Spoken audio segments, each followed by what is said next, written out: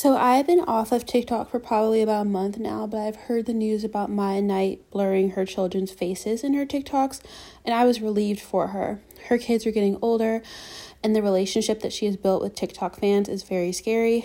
I was seeing people on Twitter share TikToks of her followers damn near crying about not being able to see Maia's children, and it's scary.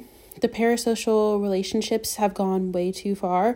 There's one video where a woman refers to Maia's kids as my babies. Like, she says her babies. Like, she says that, like, in response to herself, which is just absurd, like, literally insane. And I can only hope that a bad encounter didn't cause Maia to take her kids off the internet, but instead she realized what putting them in the spotlight could potentially do and how it could also potentially harm her children.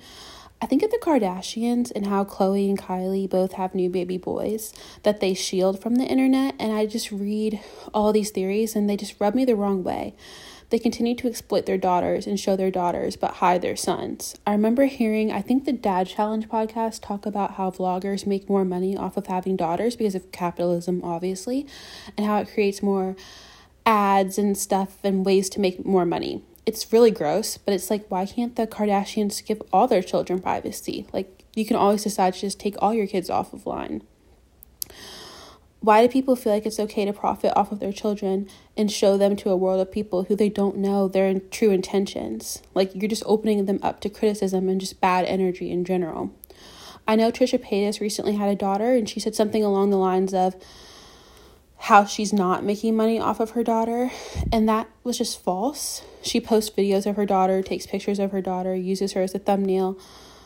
Technically, just having anyone or anything in your monetized content is using them to make money, and then it gets muddy. Like, I saw a video of her the other day talking about people came up to her, like teenagers came up to her and asked to take pictures with her baby or something, and I was like, obviously no.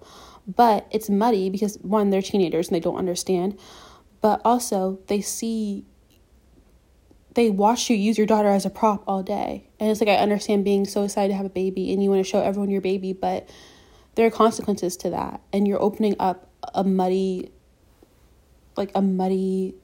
it's creating muddy waters. Like, people don't understand because they're seeing you just take pictures of your baby for content and putting them online and putting them in your YouTube videos, all these things that you do to make revenue. They're thinking that they can do the same, you know?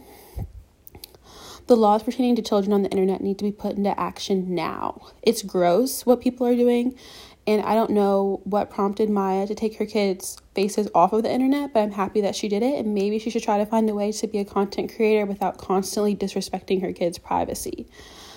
And I've seen the news about OK Baby and Kira, and let me just say that she has protected Preston more than she has ever protected her children. Kira and Oscar saw how invested people got in their relationship and their breakup, and how awfully it impacted them both mentally.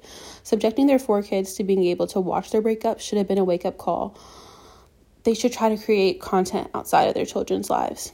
Anyways, thanks for listening.